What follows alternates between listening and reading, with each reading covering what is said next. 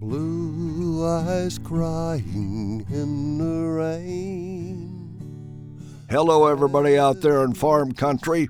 The radio commentary is brought to you by the National Corn Growers Association, CropLife America, and the Renewable Fuels Association.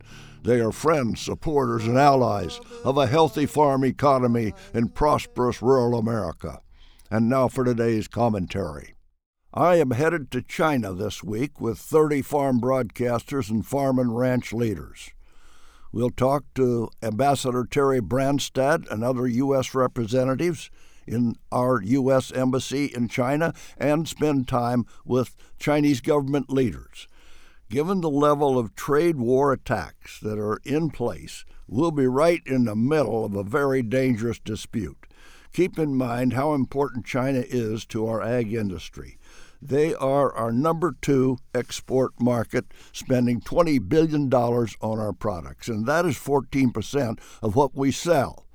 Our sales to China have been coming down from a high of $26 billion in 2012, and one reason for that decline, our prices have been falling. Last Friday, President Trump announced he planned to hit China with $50 billion of tariffs on high-tech goods. And on Monday, he just announced another $200 billion in tariffs. China says they will retaliate with tariffs on our ag goods to become effective on July 6th. China's been a huge market for our soybeans and distillers' dried grain. A 25% tax on our soybeans will really hurt. There's not very much time left before all of these tariffs will be imposed. And the worry in the country is off the chart. As the trade dispute noise has grown louder, the grain markets have tanked. Meat markets have paid a price also. U.S. Department of Agriculture Deputy Steve Sinskey said to AgriPulse, and I quote, "We're hoping that China will come to the table and engage." Well, our ag team will be in China at this very dangerous historic time, so stay tuned. Now, with all the China storm, we don't need another trade war, but we have one.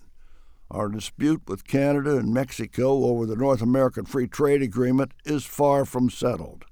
USDA Secretary Sonny Perdue said this, and I quote, "I think U.S. Trade Representative Robert Lighthizer believes that we can get a bilateral deal more quickly with Mexico and then with Canada, and possibly come back together with all 3 nations. And hopefully we can get that done sooner rather than later." Well, that sounds like wishful thinking to me.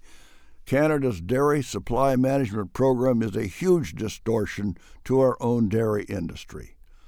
Maybe our farm team, can fix everything while in China, and then we'll go on to Canada. Well, I'm kidding. Next week, Rick Frank will deliver the commentary, and I am John Block, headed for China.